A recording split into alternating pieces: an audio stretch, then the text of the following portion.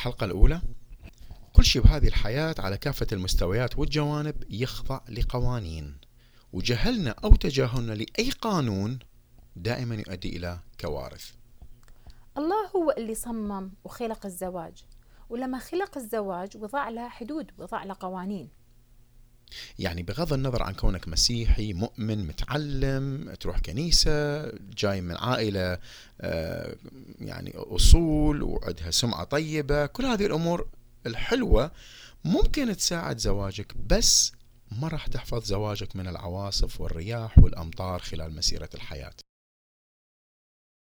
الله ما وعدنا انه اذا تزوجنا وسوينا بيت وكونا عائلة هذا البيت راح يكون ثابت بكل الظروف. بالعكس، الكتاب واضح.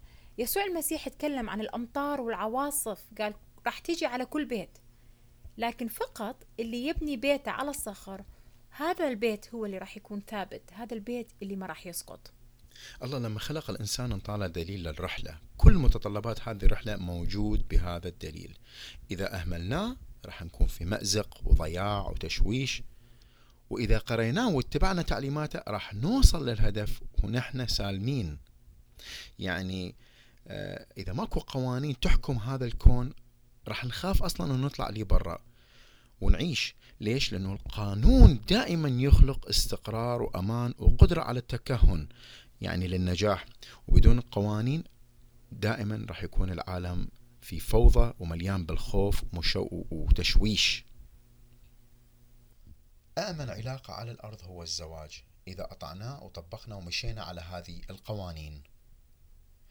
الله ما خلق شيء حتى يأذينا، وبالرغم من هذا الناس اليوم تخاف من الزواج. ممكن ناخذ الجاذبية كمثل. إذا الجاذبية ما كانت مستقرة، ويوم أكو جاذبية ويوم ماكو جاذبية، الحياة حتكون فوضى. شو راح يكون وضعنا إذا ما عندنا هذا القانون المهم في حياتنا؟ نفس الشيء الله لما أعطانا الزواج ما ردنا نعيش في فوضى، فانطانا قوانين حتى نعيش حياة مستقرة، حياة أفضل. احنا نخاف من أي شيء ما نفهمه. يعني إذا أنا أخاف أسوق، إذا أنا ما أعرف أسوق فأكيد راح أخاف أنه أسوق. إذا مثلا سلوى ما تعرف تطبخ تخاف من في كل مرة راح تطبخ. بس لهذا الجهل دائما يخلق خوف. نعرف ناس رائعين كان زواجهم بحسب مشيئة الله وكانوا يحبون بعض، بس مع الأسف زواجاتهم انتهت واتطلقوا بسبب جهلهم لقوانين الله وعدم إكرام كلمة الله في حياتهم. إذا مشيت مشوار دخلت تجربة فاشلة، إذا دخلتي تجربة فاشلة، إذا صار أكو انفصال أو طلاق، طبعا هذا الشيء مؤلم جدا. هذا الشيء عنده آثار نفسية ممكن تمتد لسنين بعد الجرح اللي صار. لكن دائما هناك رجاء، هناك فداء. الله يفتدي أغلاطنا، الله يفتدي الأمور اللي إحنا دخلنا نفسنا بيها. ما دام أكو فداء إحنا عندنا أمل أن ندخل لحياة بها طعم، حياة فضلة. يعني الرب في أي مرحلة أنت بيها هو قادر أنه يشفي، هو قادر أنه يسترد، هو قادر أنه يطلع من الرماد جمال. فمن وغادي دائما فكر ودائما حط توقعك أنه الله قادر أنه يغير الموقف اللي أنت بيه. الله يقدر أنه يفتدي الوضع اللي أنت بيه. ودائما خلي في بالك أنه تأثير قراراتك دائما يكون يعني القرارات اللي أنت تأخذها لها تأثير على أولادك، وهذا من أهم الأمور. لأنه إذا أي أحد يضرب الزواج بعرض الحائط أو يستهين بالزواج فهو ده يستهين بالله نفسه. قوانين الله للزواج هي مو قوانين تنطبق على أفراد وعلى أفراد، لا تمشي على المسيحيين لا، هي أفراد، هي قوانين كونية لكل شخص، هي قوانين شاملة. فإذا احترمت هذه القوانين وتبعتها وكنت حذرة بأنه انتبه لقوانين الله، فأني راح أقدر أحصل على زواج ناجح 100%. لما أكرم هذه القوانين أنا دا أكرم الله. هذه القوانين راح تخلق حماية، كأنه راح تخلق سور حول زواجي، راح تساعدني أنه طبعا هي راح تحمي زواجي، راح تحمي حبي، وراح تصون محبتنا البعض، وراح ترقي محبتنا البعض. يعني لما أشوف منسوب الحب بدأ يقل، فلازم أعرف أنه أكو عندي هنا مشكلة، أكو هنا عندي بعض الأمور اللي أنا يمكن أكون قد أهملتها. هذه القوانين نشوفها موجودة ومكتوبة في بداية أو خلينا نقول لي فوق من في كل كارت زواج تقريبا.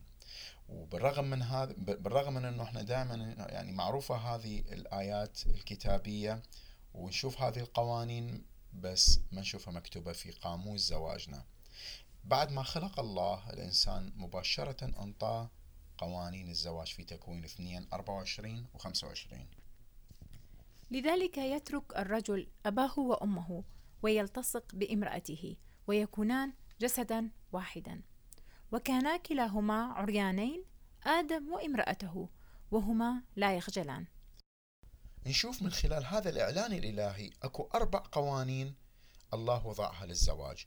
أول شيء يترك الرجل أباه وأمه، هذا هو قانون الأولوية. يلتصق بامرأته، هذا قانون الالتصاق. ويكونان جسدا واحد، هذا هو قانون الشراكة والوحدة. وأخيرا عريانين لا يخجلا، هذا هو قانون الشفافية.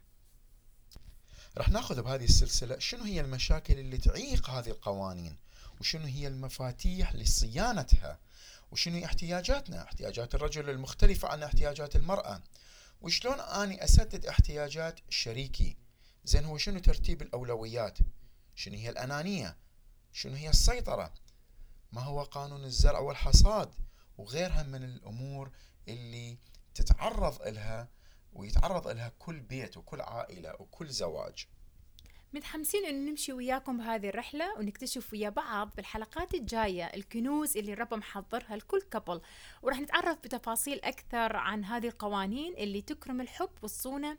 وحتى إذا ممكن فشلنا بمرحلة من مراحل حياتنا أو يمكن خسرنا هواية بسبب اختياراتنا، بسبب جهلنا، الرب عند الحل. هو قادر أنه يفتدي أخطائنا، لأنه هو دائما معروف عنا إله الفرصة الثانية.